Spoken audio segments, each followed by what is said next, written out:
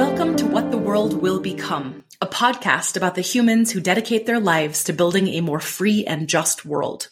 My name is Marie Berry. I'm a feminist researcher and writer, and I've spent the better part of the past 20 years researching and thinking about how women experience war and its aftermath. I've done research in places like Rwanda, Bosnia, Kenya, Nepal, and Colombia, and I've interviewed hundreds of women whose lives have been shaped by violence. Along the way, I have been repeatedly struck by two simultaneous truths. The first is that violence is devastating, leaving those who survive it with trauma and grief that can last for years and even generations.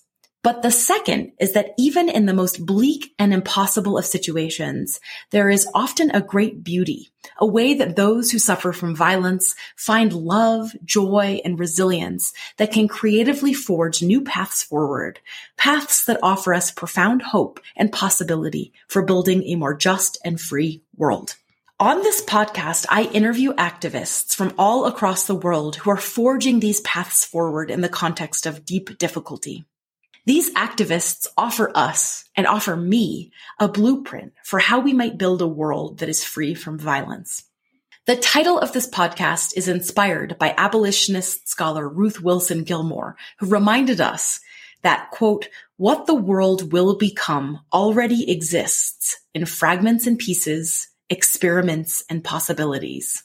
So please join me in this season of What the World Will Become to hear stories from those whose experiments have profoundly inspired me. You'll hear from a Kurdish feminist from Iraq who was displaced during Saddam Hussein's genocidal campaigns as a child and who uses poetry as a way of inviting us to think about trauma, grief, and repair.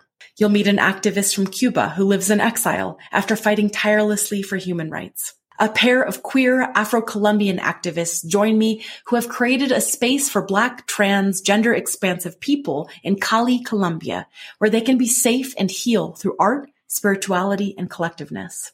My hope is at the end of each episode, and indeed the whole season, you are inspired by these stories and find small ways to bring bits of their work into your own lives.